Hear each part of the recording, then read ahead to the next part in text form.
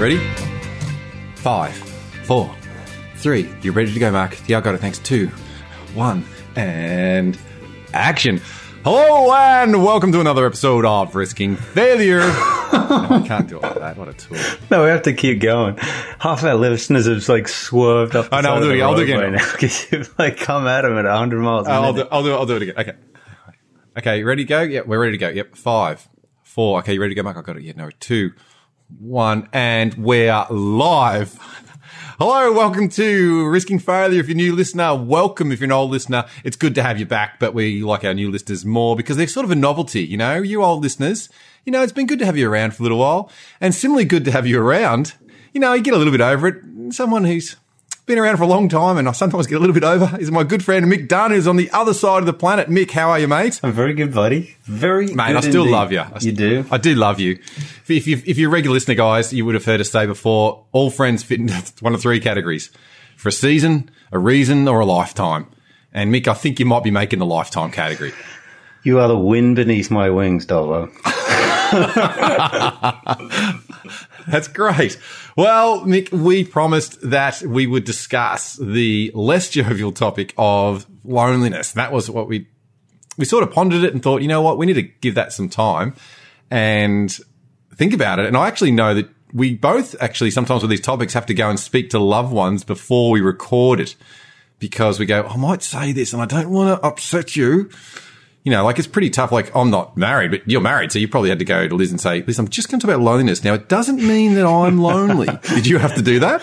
We did have a good chat about it, but not for permission reasons, but. Yes, sure. Right. Whatever, Mick. Yeah, no, don't have to explain to us. Yep. Go on. Anyway, it's funny though, because I was thinking about doing this subject this week and I was like, oh yeah, we always kind of start with a little bit of a funny sort of tone, or we try to. It was like, is it going to be appropriate to do that this week? Do we have to be like all serious? Like, do we have to, well, we can just do whatever we want anyway. We always do. But anyway, here we are. It just sort of resolved itself and we're into the topic of loneliness. And you just talked about how we got here. That's great. That's a great opening story. So I sat down with Liz and we talked a little bit about it.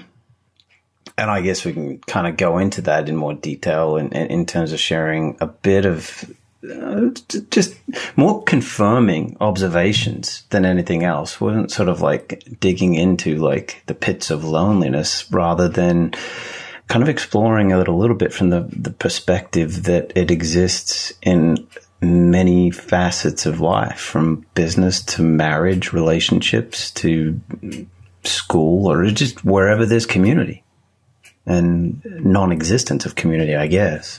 There's a website called fml.com, fuckmylife.com. I just didn't know how to say it, and I was like, well, hang on, I think we're allowed to say that. Anyway, it's funny because people post things that are really horrific about, you know, my life went bad. And some people, they've got a false sense of what's really bad. But I saw one girl write one time, a cute guy I've liked for ages walked past me today and slapped my ass. I farted.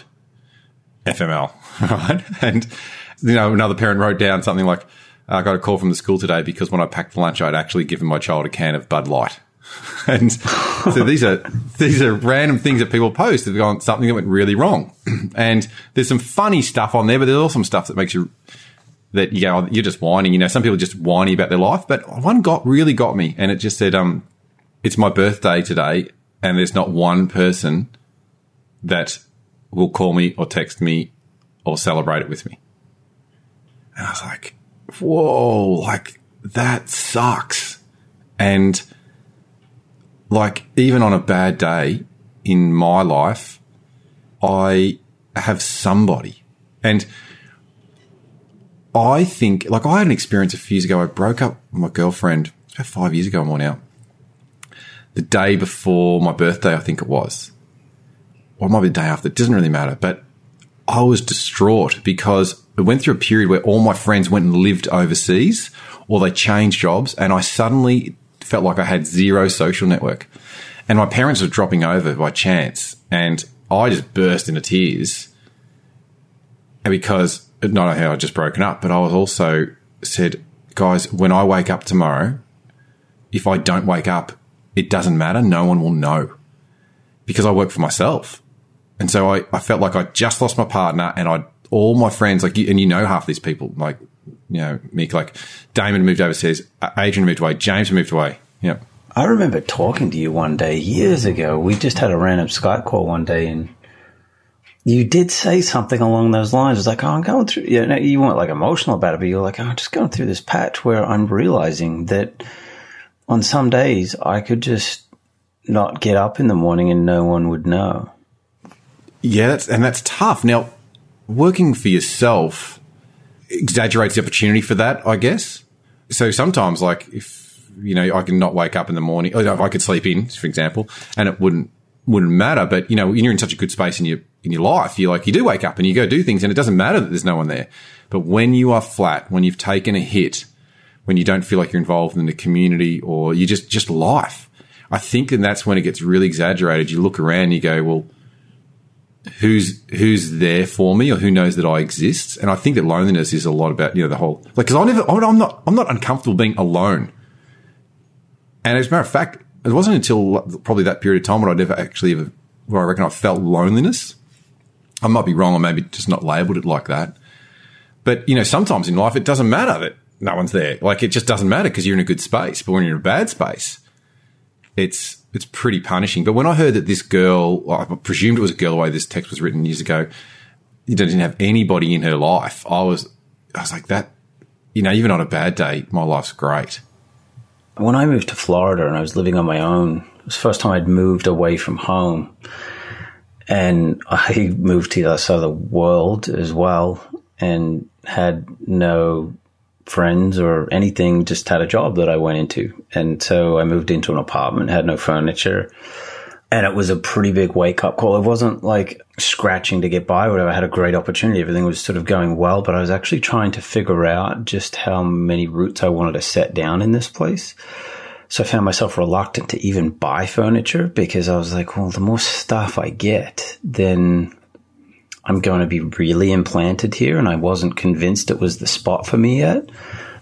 And that wasn't by intention. It was just what was happening. I was just noticing that I wasn't accumulating anything. I barely had anything. I would often find, and this isn't really in relation to, you know, the girl that you're talking about earlier, but I did find that there's like certain times, the closer that I got to the weekend, the more difficult it became. Because I was totally fine with being on my own midweek. Because I go to work, come home, do my thing, like go for a run, do all this other stuff to feed my brain and my soul. And then I'd hit the weekend, and it was more just like what you said earlier, when you're ready for that and it's not there, that I really noticed it. So it was like I began to hate Fridays, because it meant that at the end of Friday I had to deal with the fact that I was just going home and to an apartment, and probably going to do the same thing I did on Monday through Thursday night, just go for a run around the lake and listen to some music or whatever, like just maybe try to drive somewhere. And I used to find I spent a lot of time at like Borders. I would just go to places where there were people, where it was like safe to just sit down and surround myself with people and just read and just feel like I was connected in some way, even though I wasn't talking to anybody. And somehow in my mind, I just thought that I would just run into people there, but, you know, it was a very social place.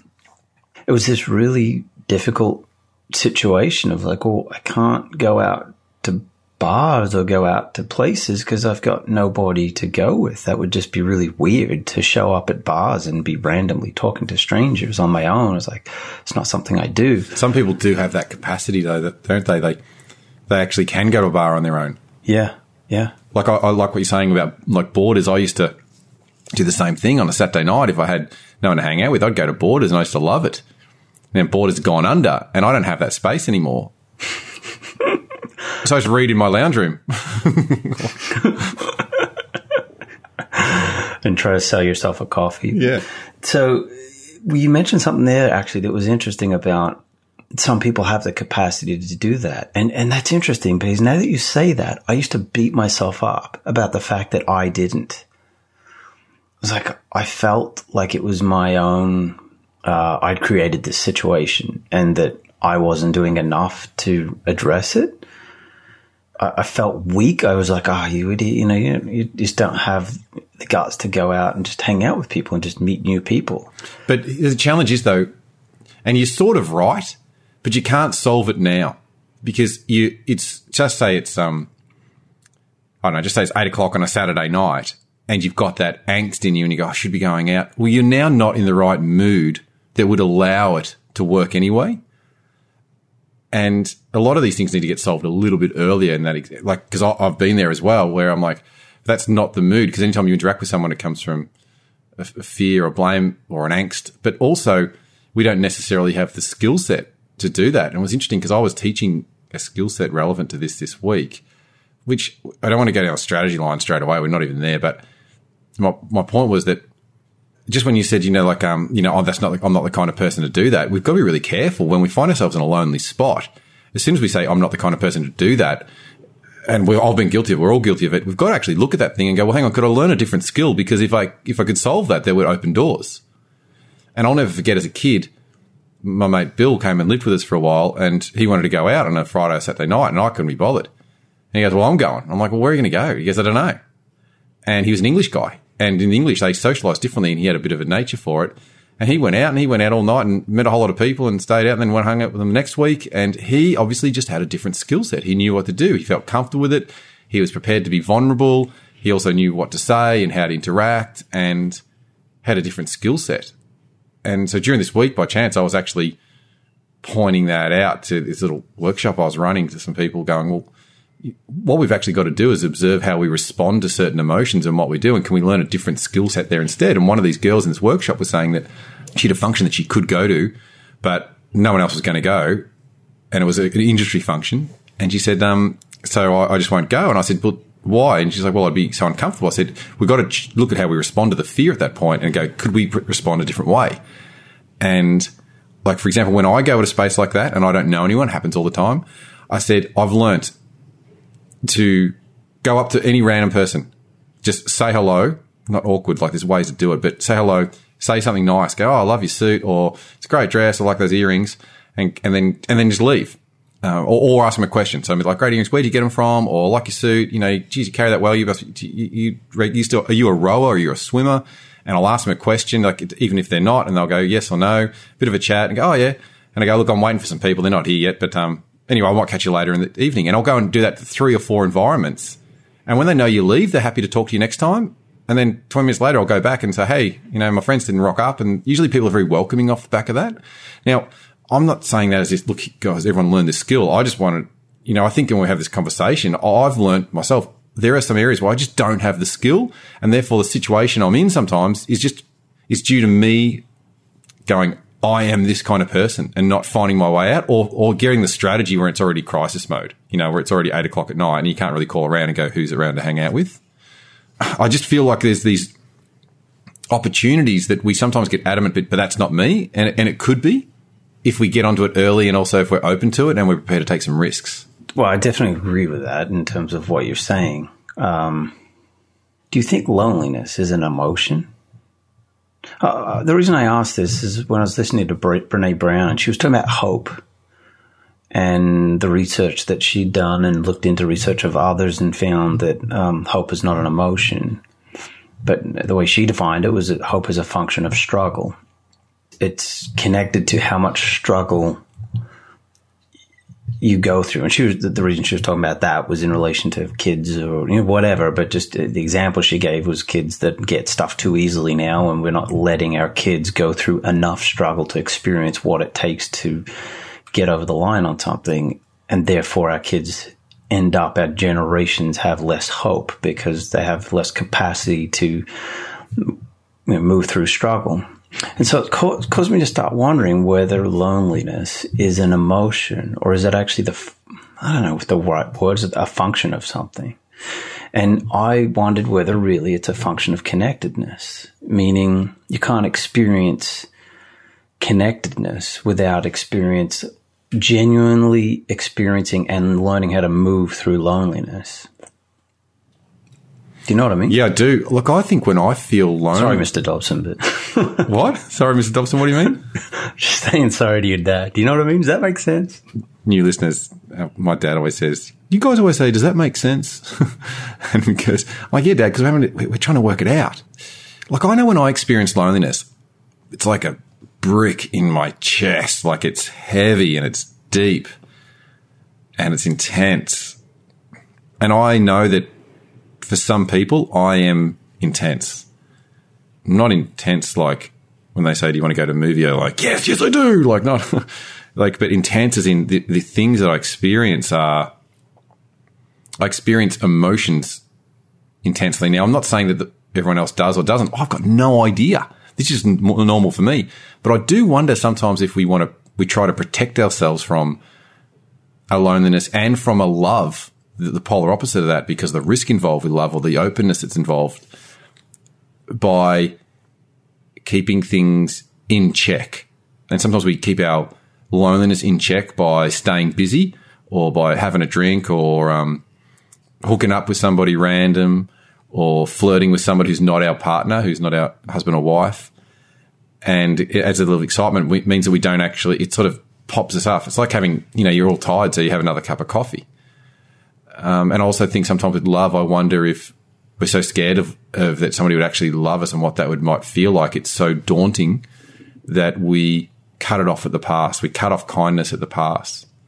I know that a number of times I'll be nice to someone and I'll say to someone, God, you look fantastic. And they go, no, I don't. And I won't be a smart ass about it, but at an appropriate time, I'll say, you know what, when I say that, it's really okay to say thanks. And I'm not trying to come and be the teacher, but like if I love someone and they go, you look amazing. And they go, no, I don't. I'll be like, no, but I seriously see you like that. And if saying thanks would feel good to you, just say thanks and enjoy it. Like I see that I'm not lying. Now, I don't do that to someone on the street because that someone can be, go, hey, you look really good. They go, no, I don't. I go, hey, it's okay. Just say thanks. Because then you've been a smart ass, right? It's a poor social skill. But well, I mean, I don't know. We don't need to go down that track, but there's sometimes that is like, that's what it takes, is like the shocking experience of that actually jolts somebody to say, wow, I guess I really do look good in this, whatever shirt. I think it's separate about the act. What do you got going on in the background then? You got something like, I don't know. You got some messenger going. You're so popular. Now that you're on Twitter, you're getting all these little tweets coming in. Look, I think that really it's not so much the word, it's the intent. Like if your intent showing someone that, they don't let people love them because they don't say thank you, and your intent is one to show your superiority, then that's, you can say the same words but have a wrong intent, doesn't feel good. But if you really care about someone, and I think that's a difference, when you really care, you're like, no, you can say thanks, it's okay. And I've had to learn to do that too. Like one of the things I've learned to do is when an audience claps afterwards, I've learned to just appreciate it and let it in, which you wouldn't have thought you'd have to do. But I'm like, oh, Mark, they're actually clapping. They might actually have liked what you just said, because you get so humdrum. So I think not humdrum. You're scared. You're scared to go, do you really like it? Do you really like me? Are you really giving me that feeling? And it's interesting in, what's his name? Tim Ferriss's book on the 4-hour body, when he talks about the orgasm and the female orgasm particularly. And he's saying that people who are not having orgasms in their sex life, the research that he was talking about said that, these people often aren't even bringing themselves to orgasm in private.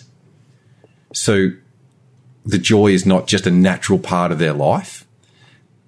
And I wonder, even with the thank you and the receiving love, if we're not doing that, if we're not open to the experience of love in our own private moments, then perhaps we're not as available to receive it, when someone says something nice. And I think that openness to love is often people go, well, hang on, isn't openness to love if that person loves me? I go, no, like you can love the toasted sandwich that you're having for lunch. You can just, but you got to love outside your immediate world. Like you can walk down the street and you can love the plants, and you can see two people walking down the street holding hands and celebrate that and smile and see the goodness in it. And I think love is something that, they say it's cheesy, yes, but it's all around us. So I thought when I heard that stuff from Tim Ferriss, as much as listening to details about the female orgasm were just fascinating of their own accord, I was also thinking, geez, this really applies to everywhere. If it's in your own private life, then you're almost developing a fitness or an availability for it to happen in other areas as well. Coming back to what I said earlier, it's something that needs to be in some way exercised a little bit to understand how it relates to other things, but I think just commonplace would be that it is an emotion, but I've never studied psychology, so I don't know what truly defines an emotion and what doesn't, but it did make me think about the fact that to experience connectedness, you really need to sort of have not just experienced loneliness. I think your level of connectedness is probably pretty closely correlated to how well you can sit in the face of loneliness. I don't know if that's a right term or not. Do you know what I mean? Well, yeah. Like, I can't believe the shit that I say in public, but like, I'm single, and that, in my measure, is brave, because I would prefer. It's tricky because people could look at it anyway, but I'm telling you my view on it. Like, I'm like, some people could say, "Oh, that's not brave because you're not taking the risk of being in a relationship." I'm like, no. It's brave because there's people that I could have gone on that journey with if I had have ignored a part of myself, if I had have numbed it, if I had have been so scared, I'm like, oh, maybe no, I won't be with anyone.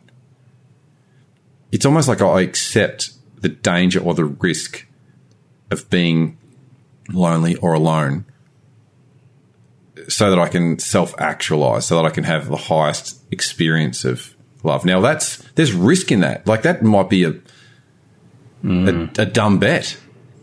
Like that. Yeah, but more people need to hear that, though.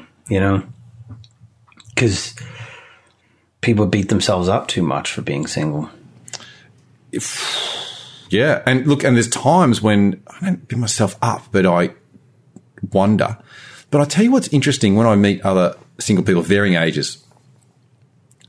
And it applies to everybody, but I'm just applying it at the moment to single people. I often think that our capacity for connection, which is the opposite of loneliness that we're saying in this discussion, or at least that's what I think it is, it's like an octopus with its tentacles. And let's say an octopus is, it's a huge one, it's in your house, and one tentacle grabs onto a vase, and another tentacle grabs onto the window, and another tentacle's sucked onto your desk. And you've got this big thing trying to pull it away. Well, it's got all these connections to things. But as a human, they're actually connected to other people or sources of safety. And so, but when we pull the tentacle off the window and we drag it off, it sort of flies around loose for a while, but just because the octopus wants to have some level of stability, it whacks it on something else. Now it's stuck to the TV. So it's connecting, but in the process, all those tentacles aren't necessarily, there's none necessarily that's sitting spare to connect to something, say, healthier or better. And I find that with myself, I've had to watch this, and people who are long-term sort of look lonely or they don't feel connected to their population, I go, well, you do have tentacles, and right now you are connecting, but sometimes the octopus can connect them all to themselves. And so we say we're open, but the truth is, as soon as there's an opportunity for connection, it's almost like we've got this habit of reconnecting, like getting loose, like the tentacle gets loose, and then we go, I want to connect it onto you, but too scared, I'm going to connect back to myself. Until the human experience is like the octopus, that all our connection comes back to ourself, and we're the only one that understands us. And nobody really gets me, and I just want time on my own. And the reason we want the time on our own is because we're not getting fueled somewhere else, but we're not necessarily being fully open in that relationship to some level of depth. And it's very tricky because I've seen people both in and out of relationships go and be in a conversation and they say they're there and they're available, but they're not. And I know this because I've been guilty of it. I've completely connected with myself, and as a response to not having anybody there that, say, understands me or that I feel like I belong to or cares about me. And as I've been single for a period of time and I meet other people who are single, it's very rare that I'll meet someone that's sort of saying, I'm single and I've got tentacles available, I could connect with you. Where a lot of them go, oh yeah, like, oh my niece is the joy in my life, or my sporting club's everything, and these are my best friends, and you almost feel like there's no space in their life for you. But some people don't do that. Some people continue to be open, and it's really difficult as an adult, I think, for all of us to go, how can I still be open but still have connections in my life? I'm sorry. It's a baby. It's something you always do something. As soon as I say something profound, something always happens like this, Mick. This is probably going to go on for a little while. That's all right. Look, I know I'm sort of spilling out a lot there, but I've got a few thoughts on this. And the other one was what I've also noticed is when we want to reconnect with somebody new, we actually have to take the connection away from someone else. And I've had that with friends today. They go, Mark, you know, haven't spoken to you for ages. And the truth is sometimes if I've got a new friend or a new business or a new client or a new partner, I connect there, but I have to surrender another connection. And I feel like if we're not prepared to surrender a connection and even deal with that we might upset someone else, we can't reconnect the new person. And I think it gets in the way of our connection and therefore creates a loneliness because we have to keep, you know, my cat needs me. I've got to hang out with my cat. And I'm like, well, I think your cat will be all right. Like, or no, I got to go see my parents again. I'm like, well, they're not your responsibility. If it shouldn't be interrupting your social life. So I'm just saying these things. I think we create our own loneliness sometimes. I'm totally been guilty of it. I think you're right there. We do create sort of easy excuses or escapes not to do something.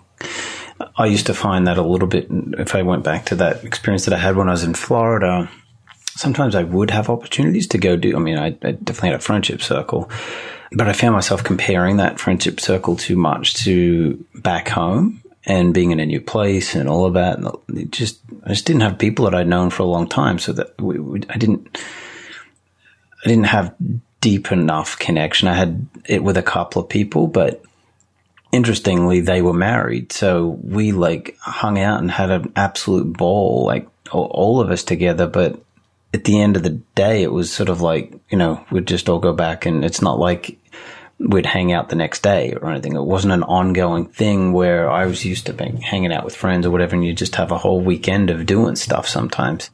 Sometimes I just didn't want to hang out with some of the people because I was like, I just can't do it this weekend. I just didn't want to. It was difficult for me because I didn't have an excuse. I didn't have family. I had nothing to do. And they knew that. So they'd be like, what else are you going to be doing?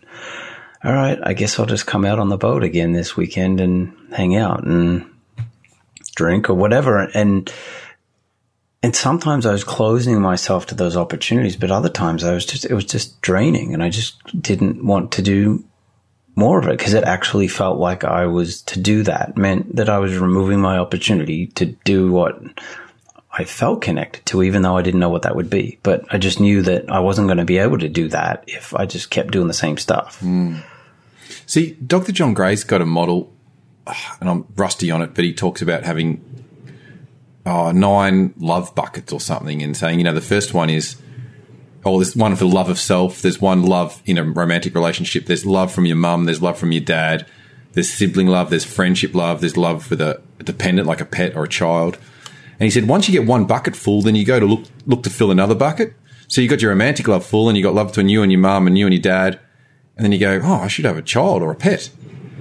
And he says, once you fill one, you move on to the next one. And what you were talking about there is probably how that's playing out. Like, you can love your friends, but you sort of OD on that level of love. There's a party of us all that search, but I want to have a different kind of conversation, a different kind of relationship. And I know it's interesting, my good friend Ryan, he's been so busy with his 5 kids and all these huge businesses and everything.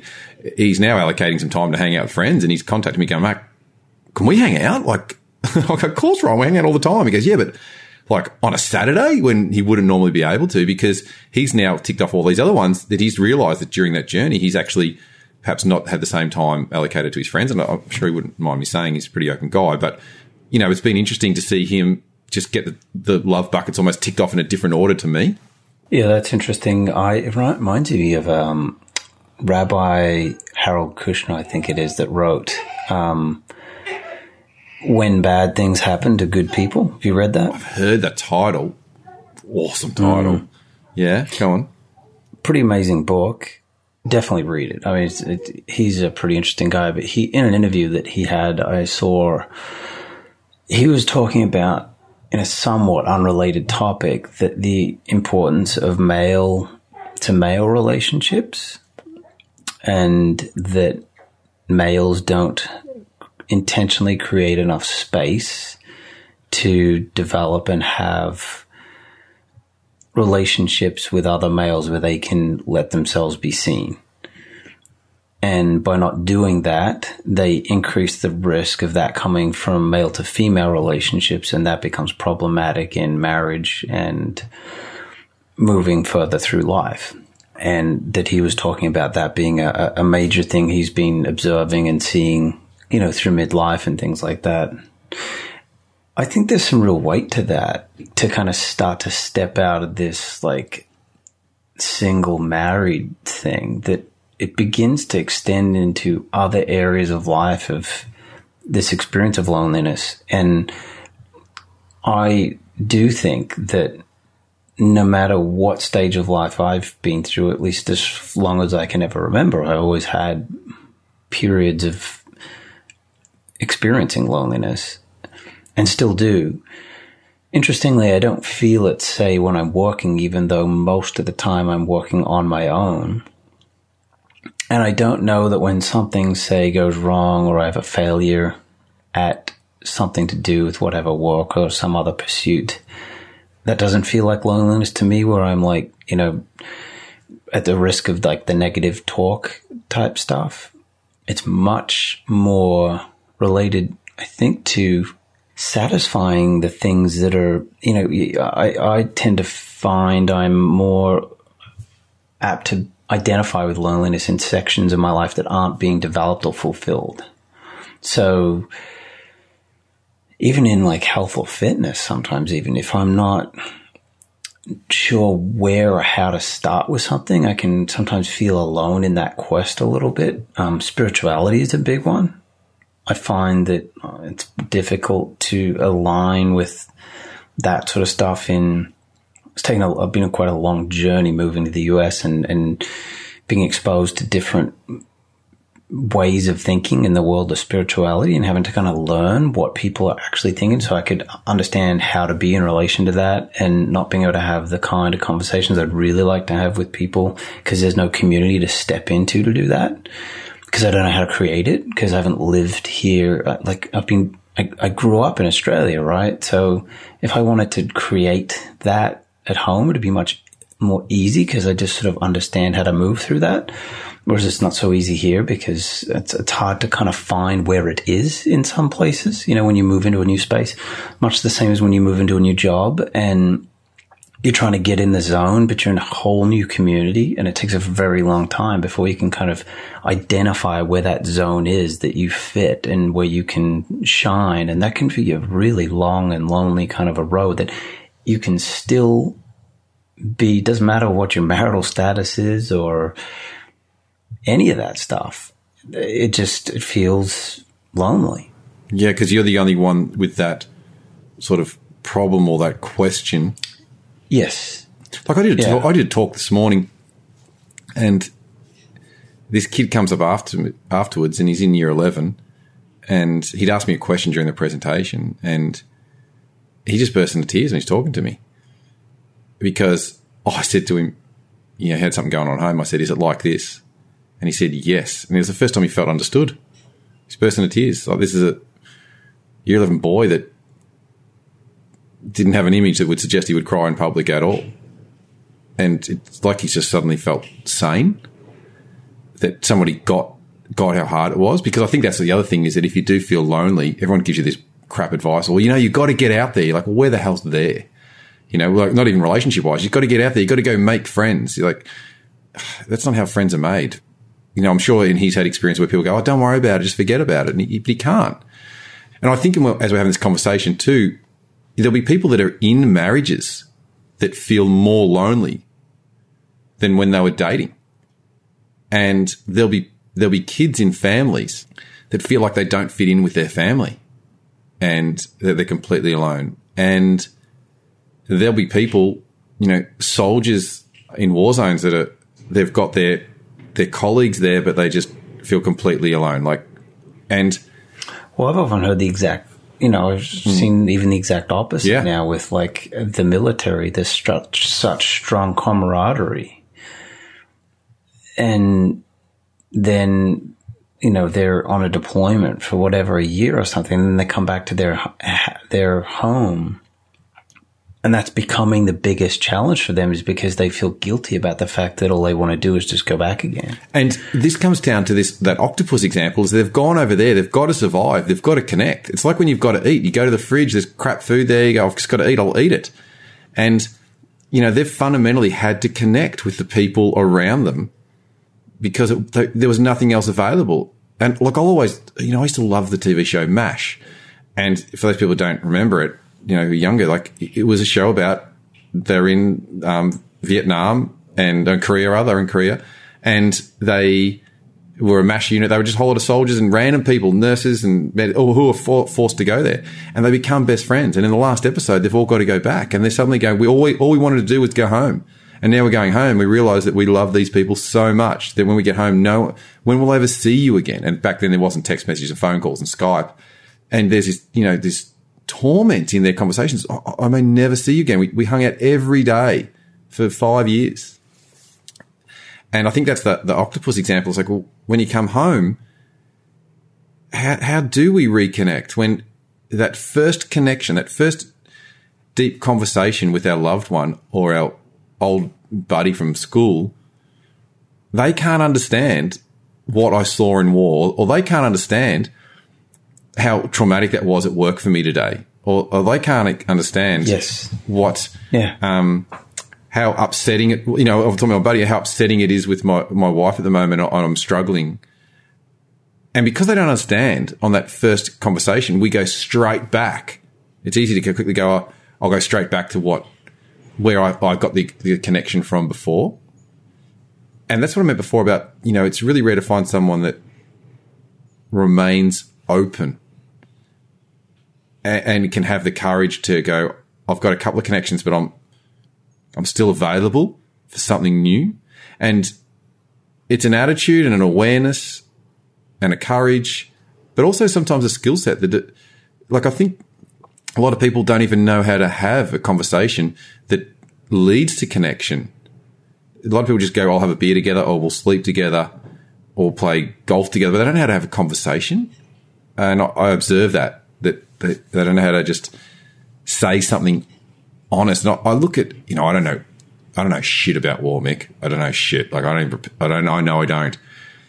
I know a principle though that says I can't understand you until you tell me something.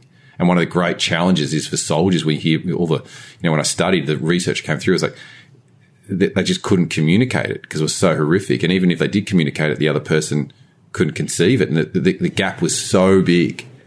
But we need to be able to have this ability to say something honest. And the war example is too extreme, but in our personal lives, we need to be able to come home and say, this is what happened at work, and this is how it impacted me. Although if you just...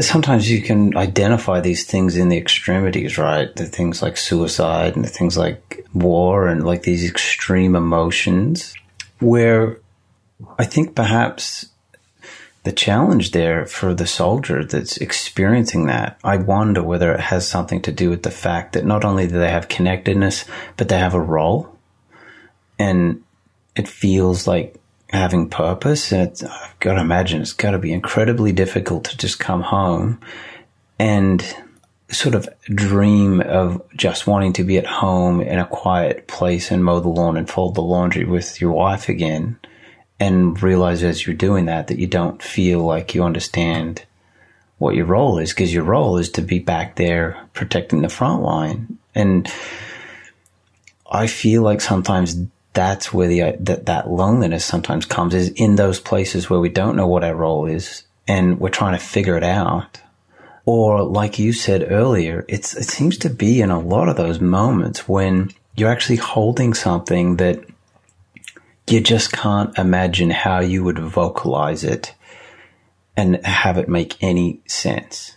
Like when I was having sort of a period of feeling disconnected from all of my friends back home that I'd moved away from, and in these entire new set of friends they're all great people, but it's not like I could ever like just be in the middle of hanging out with them and be sort of down and somebody be like, oh, you're right. And for me to like speak the truth of like, yeah, none of you people understand me, or like that wasn't what I was thinking, but I was like just all these things I was like turning through my mind. I was like, there's just no way I could bring that up. So it just became a lonely thing that I just worked through.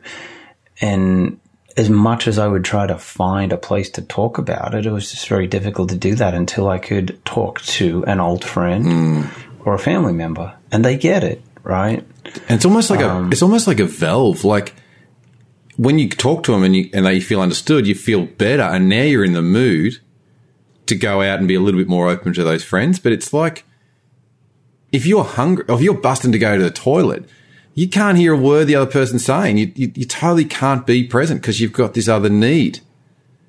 And one of the things that's very unattractive in people is need, when someone's needy. And if you're hearing this and you feel like this could be you, at first it sounds crap because you go, yeah, my God, I am needy.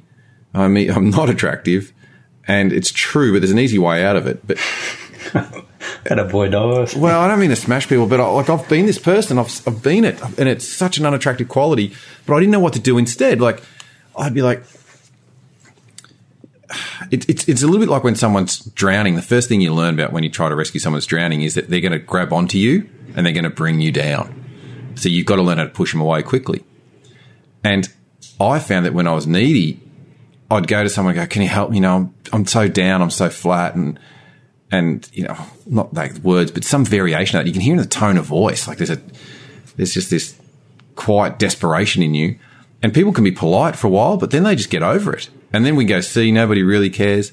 But what I learned was when I was needy, there was two ways it could happen. One, you could talk to someone who really gets it and you go, "Man, I need this," or, you know, "I need a hug," or, "Man, I just could do with $1,000 right now," or, "Man, I'm busting for a piss." And then somebody helps and you understand, and it's a valve, and then you can be more present.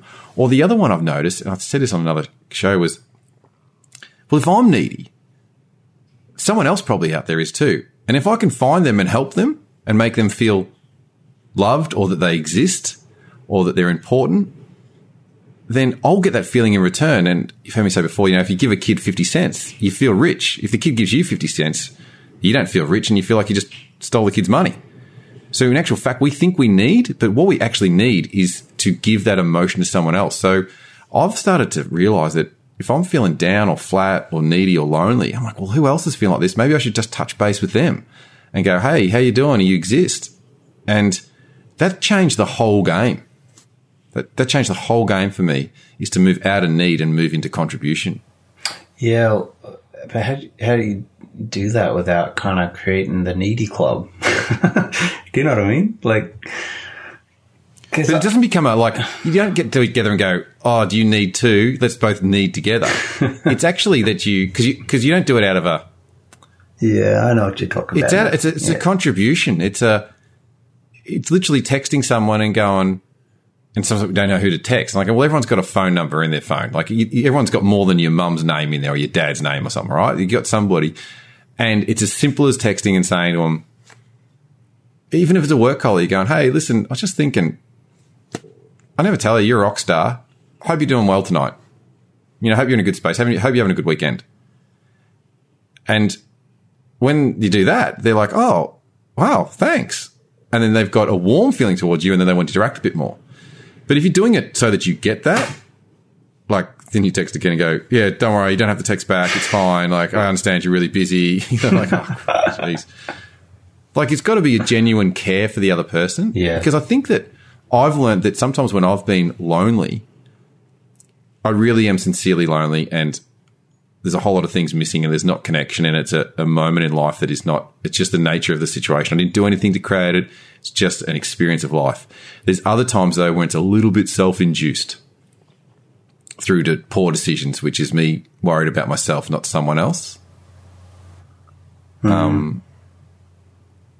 So I'm not saying it's a black and white solution. And if you're out there and listening to this and you're on meds and your whole life's bad and everything, I'm like, go get some help, talk to some people. But if you're just in that category where you go, "Yeah, I get a bit down sometimes," like, I'm like, my strategy has been can I make someone else's life a bit better?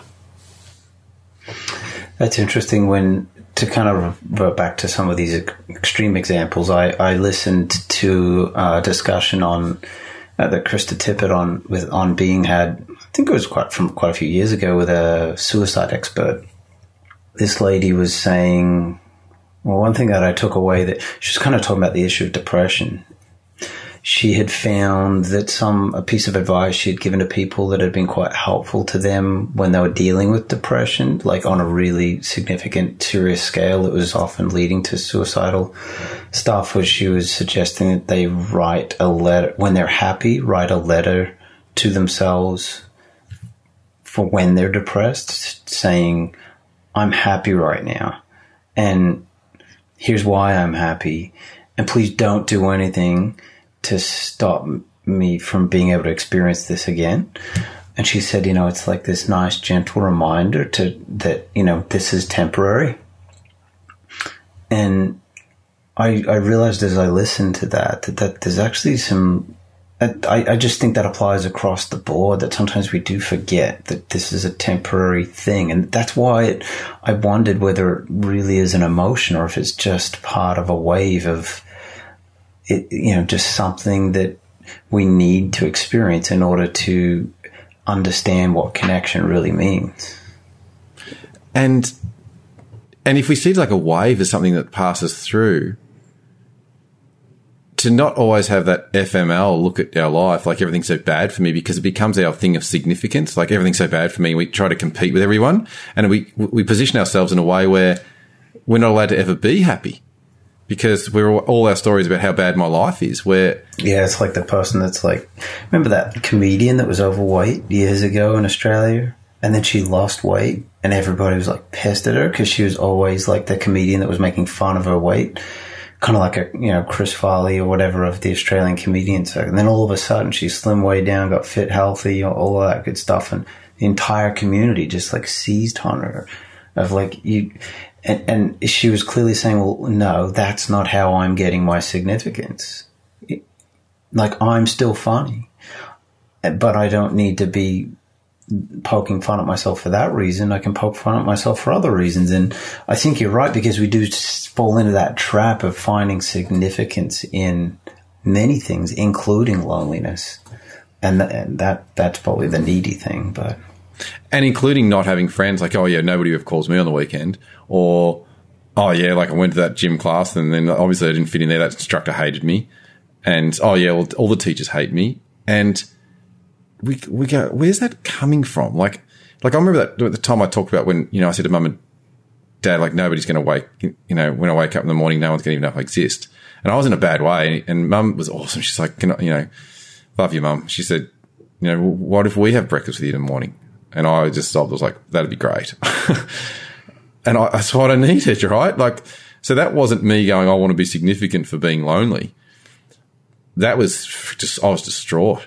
But there's other times when I see people, they create this sort of cycle for themselves by what they want to be important for and it really comes from a space of insecurity. Like, I'm not a good person. People probably don't like me. They're scared. And they're hoping that you like them, but they'd sooner go, oh, I know you hate me,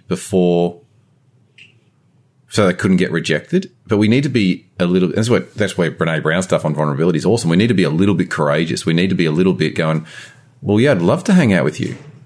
Someone says, oh, do you want to come to the bar on the weekend? And it's okay to say, God, I'd feel a bit out of my comfort zone, but I'd love to try it for an hour or so, and to take that personal courage, but not lock ourselves into an identity.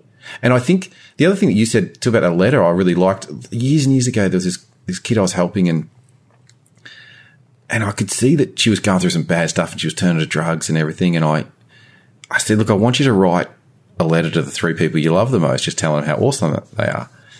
And my skill set wasn't the same, wasn't as it is now, but it was fundamentally right. This worked. And she was like, well, I don't really want to, what would I say? And she goes, we're not going to give it to them. I was like, no, we're not going to give it to them. I just want you to get clear on it so that if the opportunity ever comes up, you could communicate it to them. So we saw her a week later and she'd gotten right into it. And she goes, she'd written 21 letters. Now, this was a big deal because she'd written 3 and she goes, I really should write something to someone else. And she wrote all these notes. That's what I would say. And I said, can I? I said, they look like a lot. They look heavy. Can I hold them? And she goes, yeah. And I was pretending to see how much they weighed with my hands. And I said, right, now we're going to send it to them. So I'd actually just stolen them from her effectively. And I said, we're going to send them. She said, you said we wouldn't. I said, yeah, I lied. We're going to. I said, just do one at a time. Anyway, so I talked her into it. We sent them off one at a time, and she was just so vulnerable at that point, so nervous. But in the next few weeks, so much great emotion flooded back to her from people that she was just astounded. And she would come to me with her face looked different. She was lighting up. She goes, you know what my mum said to me the other day? And she goes, yeah, so-and-so wrote this letter for me. And she was just experiencing joy. But it wasn't because she said, you don't love me, prove it. It was I love you.